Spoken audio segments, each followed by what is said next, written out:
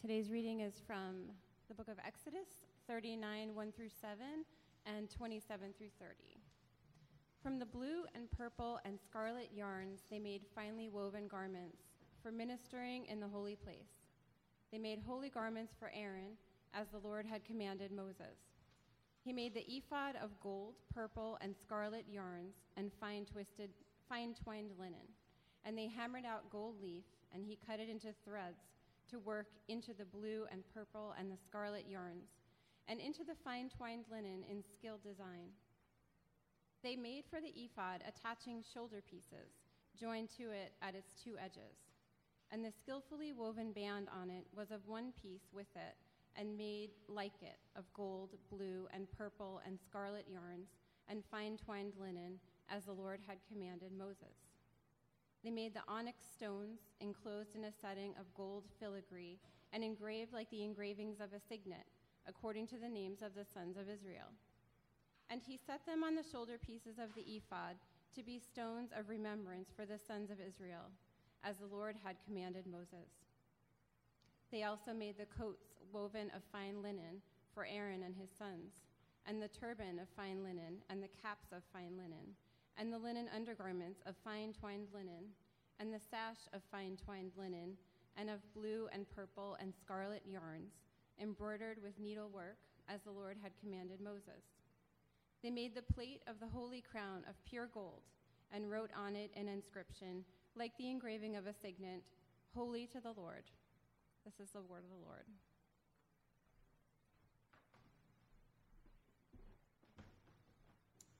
Let's go to the Lord in prayer. Dear Heavenly Father, we come before you to hear your holy and inerrant word. We pray, Lord Father, that as a people of ACC, that we would be able to hear what you have to say to us.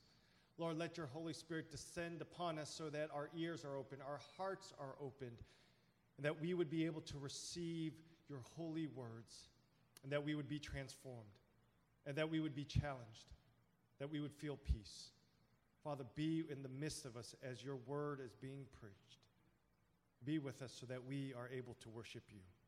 We thank you, O God. We pray all these things in Jesus' name. Amen. Every year, my wife and I watch the Oscars. It's something we like to do. And interestingly enough, every year the Oscars start at 8 p.m. And if you come to the Choi household, the TV will turn on at 7 p.m. And why? To see the dresses and to see sometimes the tuxedos. But we come to see this and we find this intriguing. We get to see these beautiful movie stars come in these beautiful dresses. And we get to see these, I think, pretty interesting interviews when they ask, who are you wearing? And I'm not being facetious when I say that because it's interesting. What has this new designer come up with as far as this dress? Or this tuxedo? I don't think they ever asked that question, who are you wearing to tuxedos, right? In any case, that question is interesting because we want to see who is the person responsible for making this person so beautiful. Now, oftentimes, when I'm talking about this, some people will say, Jeffrey, why do you care about the dresses or the tuxedos? And I say, because I like fashion. And then most people laugh like all you did because they think, Jeffrey, you're a pastor. Why do you care about fashion? And I simply respond, because God cares about fashion. We have no problem thinking about God as an architect, as a lawgiver, but here in Exodus chapter 39, God is a fashion designer. That's what he is. Here, if we read this long text, God is designing in intricate detail how the priests are supposed to approach the tabernacle.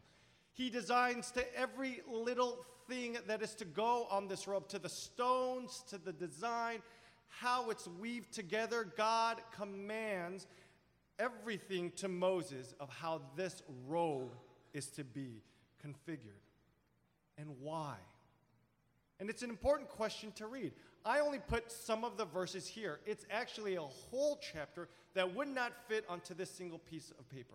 And oftentimes when we read a chapter 39, we say, Why is this in here? It's not that edifying. I don't care how things are sewn together. I don't care what color is next to what color.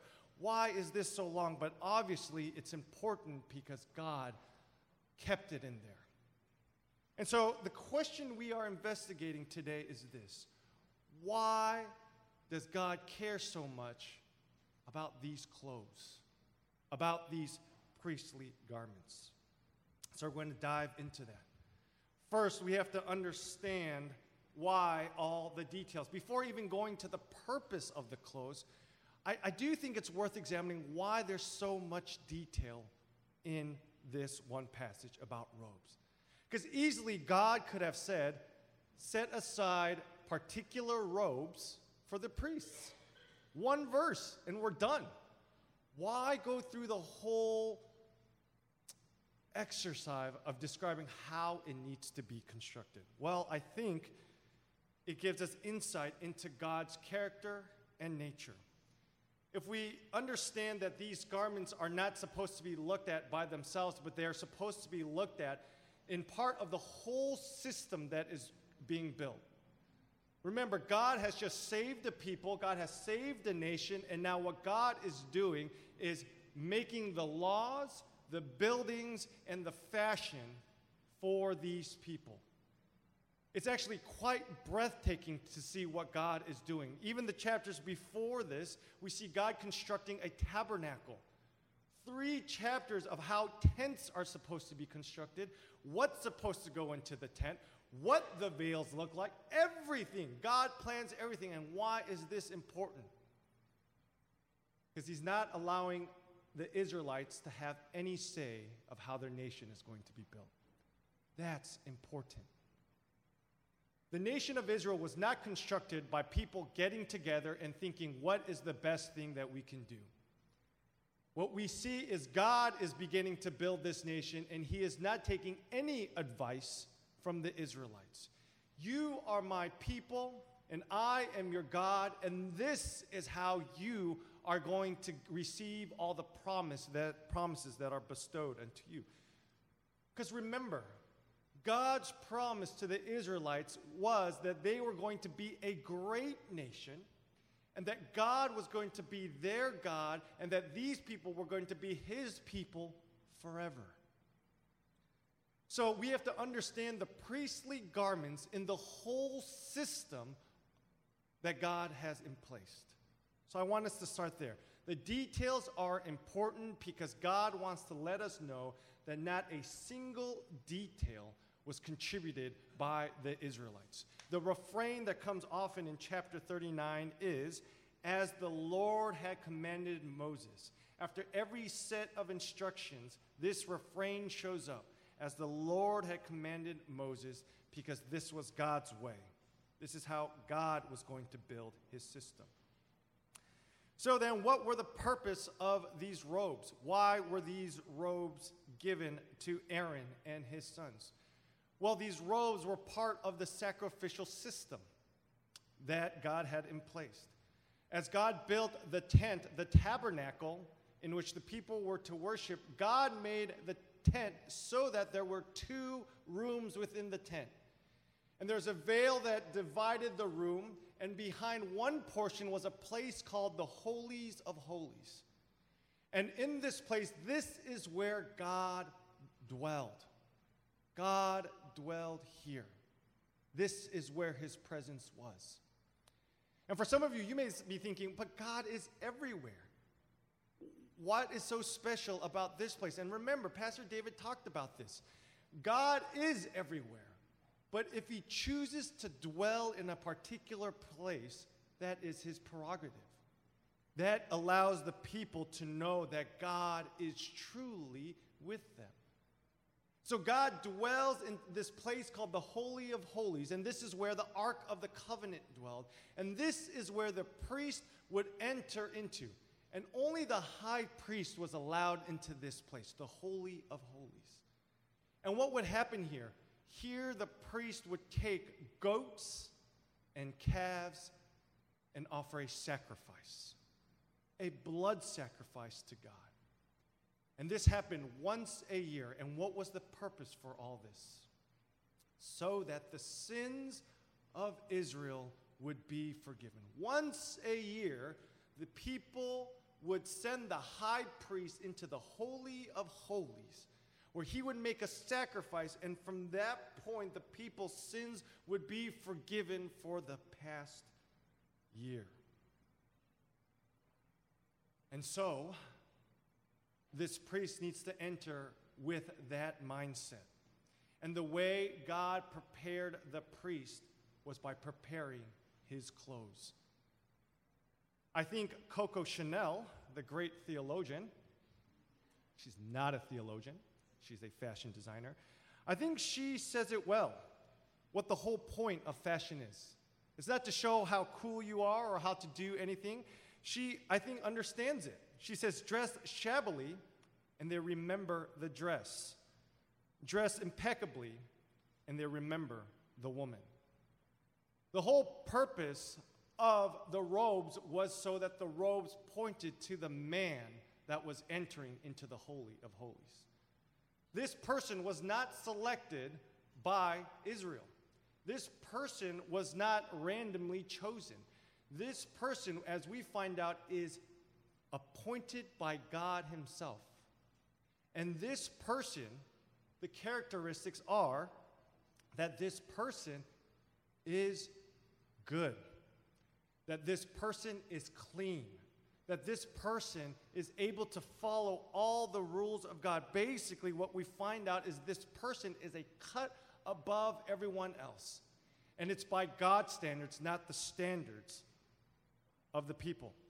That's why there were only one set of garments for the high priest. No one else could wear these clothes.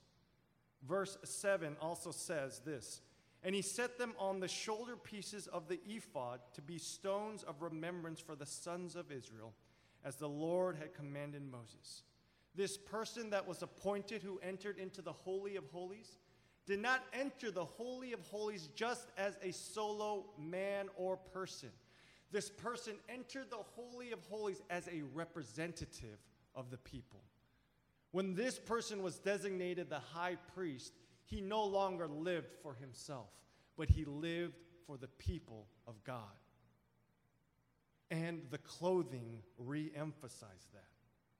You do not come to God as an individual person, but you come as a representative before me. What else do we see? Exodus 39, verse 30. They made the plate of the holy crown of pure gold and wrote on it an inscription, like the engraving of a signet. Holy to the Lord. What we also find out is this person has a turban placed on their head. And as this crown is put upon the head, it reads, holy unto the Lord. So it points to the man that this man is a holy man. The person who is wearing all these robes, all these crowns, is royalty.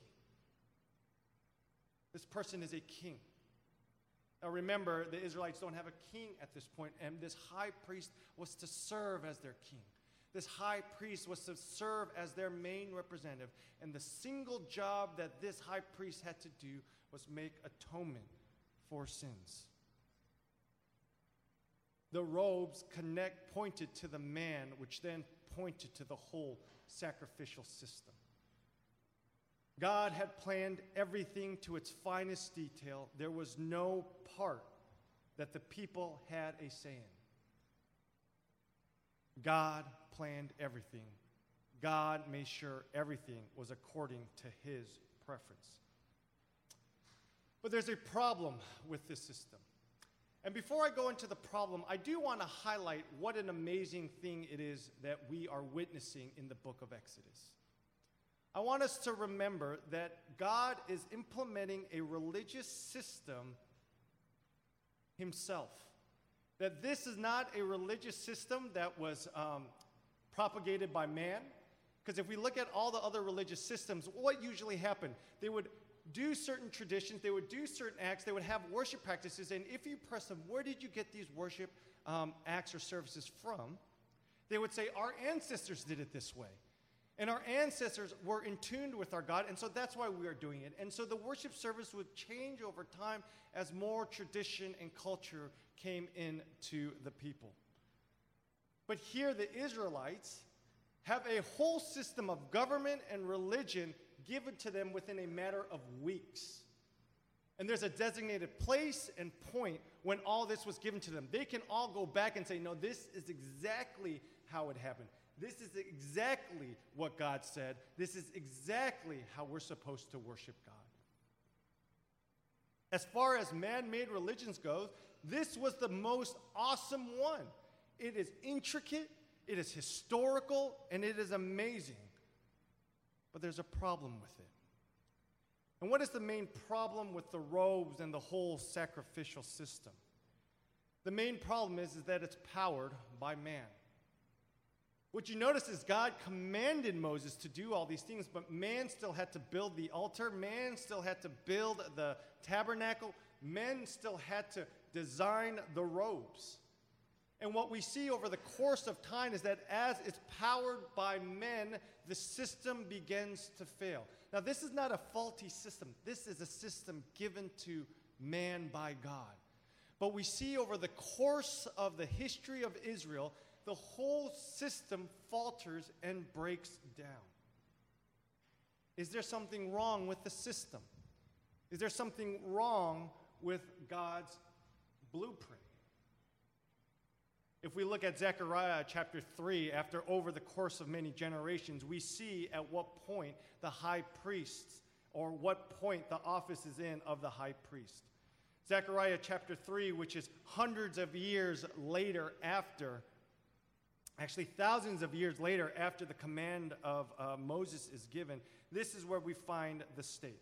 Zechariah chapter 3, verse 1 says this, "Then he showed me Joshua." Now, this is not Joshua with Moses. This is an altogether different Joshua. "Then he showed me Joshua, the high priest, standing before the angel of the Lord, and Satan standing at his right hand to accuse him."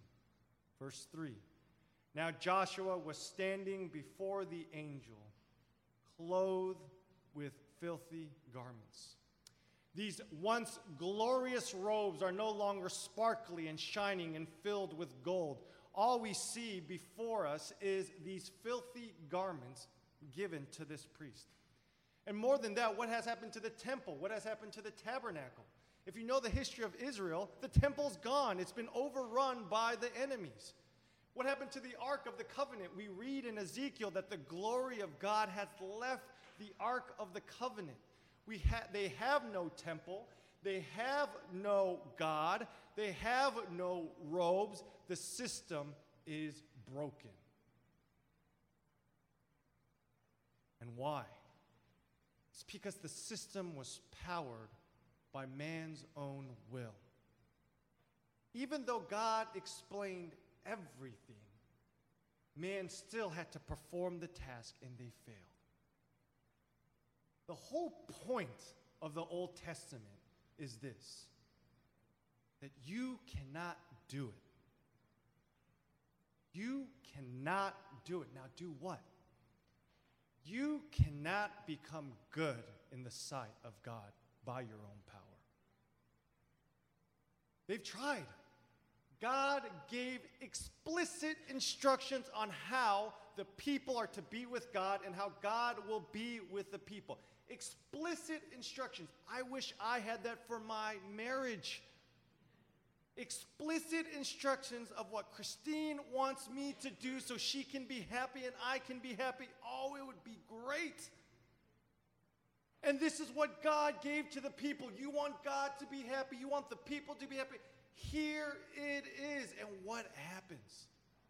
The people falter. And all the prophecies are about how God and the people are no longer reconciled, that Israel has played the harlot, that they no longer have held their side of the bargain. One of my jobs as a preacher is to tell you to stop trying to please God. Stop trying to find God on your own terms. Stop trying so hard to gain God's acceptance. You can't do it. I know that's not encouraging, but it's supposed to not be encouraging. I want us to stop thinking that we can garner God's favor somehow in some way. The whole Old Testament shows us that a nation and a people, and even super, super holy people, cannot garner God's favor. Then what are we to do? Interestingly enough, in Zechariah chapter 3, the chapter I just talked about, offers the solution to the problem. Verse 3, remember, now Joshua standing before the angel clothed with filthy garments. Verse 4, and the angel said to those who were standing before him, remove the filthy garments from him. And to him he said, behold, I have taken your iniquity away from you, and I will clothe you with pure vestments. God is going to have to do it himself. God is going to power the whole system. God is going to take away the robes, the tents, and he's going to take away everything so that what? So that he can fulfill and complete this system. God is going to ensure that we, the people, are going to be united to him and that he is going to be united to us forever. So he takes away the human element altogether. He sends his son, Jesus Christ, to come as our high priest. The New Testament authors of the Hebrews picks this up and understands the significance of what Jesus has come to do.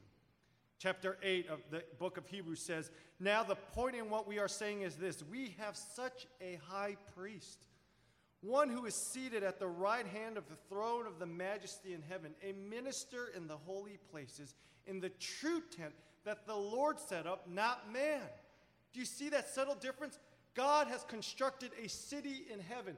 God has constructed a dwelling place in which he has built himself with his own hands and his own angels, with his own son. And he has provided a high priest on our behalf. He has provided his son, Jesus Christ. What is the significance of the priestly garments? Every single detail pointed to what Jesus is to us. Jesus is our King. Jesus is the Holy One who was appointed by God himself. Jesus is our representative. Jesus is the only one who can stand in the face of God in the Holy of Holies, and Jesus is the only one who can atone our sins.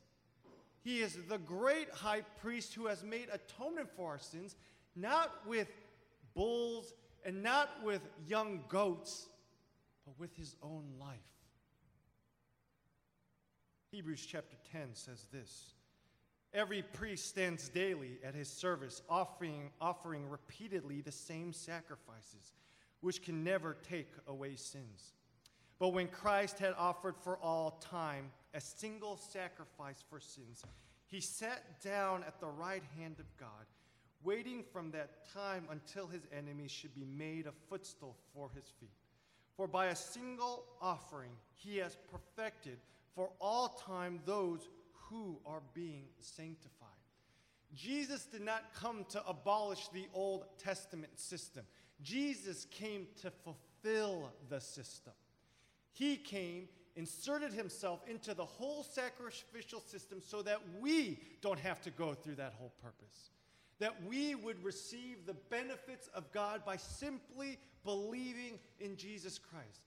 Brothers and sisters, if you believe in Jesus Christ, you are united to God himself. That is good news. Can I get an amen? That is the good news of Jesus Christ and why he has come for us. Because he has absolved our sins and now we are united to God. So when Jesus died for our sins, he resurrected again from heaven. He ascended into heaven, and then what did he do? He sent the Holy Spirit. And after he sent the Holy Spirit, what happened to us? It's clear in Scripture what happened to us. The robes, the beautiful robes that Christ is wearing have now been placed upon all of us. Do you realize, brothers and sisters, we are now all priests that are able to approach God into the holies of holies? 1 Peter chapter 2:9 says this, "But you are a chosen race, a royal priesthood, a holy nation, a people for his own possession, and that you may proclaim the excellencies of him who called you out of darkness into his marvelous light." When Jesus went to heaven and sent the Holy Spirit, he sent his best tailor to all of us, to clothe us in garments of grace. Jesus is still a fashion designer. He clothes us elegantly and beautifully. He makes sure that we are dressed appropriately. Does God care about what you wear? Absolutely. It may not be physical material robes, but he cares that you are clothed beautifully in grace and love. And what are we to do as his people? We're to put on those garments of grace and wear them proudly. Paul picks up on this theme of holy garments and how the people wear them. And he says in Colossians 3:12 these things, "Put on then as God's chosen ones, holy and beloved, compassionate hearts, kindness, humility, meekness, and patience, bearing with one another, and if one has a complaint against another, forgiving each other as the Lord has forgiven you, so you also must forgive. And above all these, put on love, which binds everything together in perfect harmony." When we go back to the priestly garments, we see how God is beginning to tailor us with such precision, not defined by the world, but defined by the royal courts of heaven. He's saying, you need to clothe yourselves with the garments of love, patience, meekness, continually editing how we dress and how we look. And it is with these clothes we come here on Sunday and we say, "God, I am standing before you with your garments of grace, and I give glory unto your name." But that's not the only purpose. God wants us to wear our garments out into the world. God wants out for us to go, and he wants people to notice us. He wants people to notice us like we notice those movie stars on the red carpet. He wants us to flaunt our good works, flaunt our beautiful ways that Christ has clothed us. So that what happens? So that someone may come up to us and say, "Excuse me, who are you wearing?" And we would say with a great smile, "I'm wearing Jesus Christ." Let's pray. Dear Heavenly Father, we thank you that you have clothed us with your garments of grace. I pray, oh God, that you would continue to clothe us. Help us to see, Lord, your designs. Help us to see how you have made us. Help us to see, Lord, how beautiful we truly are.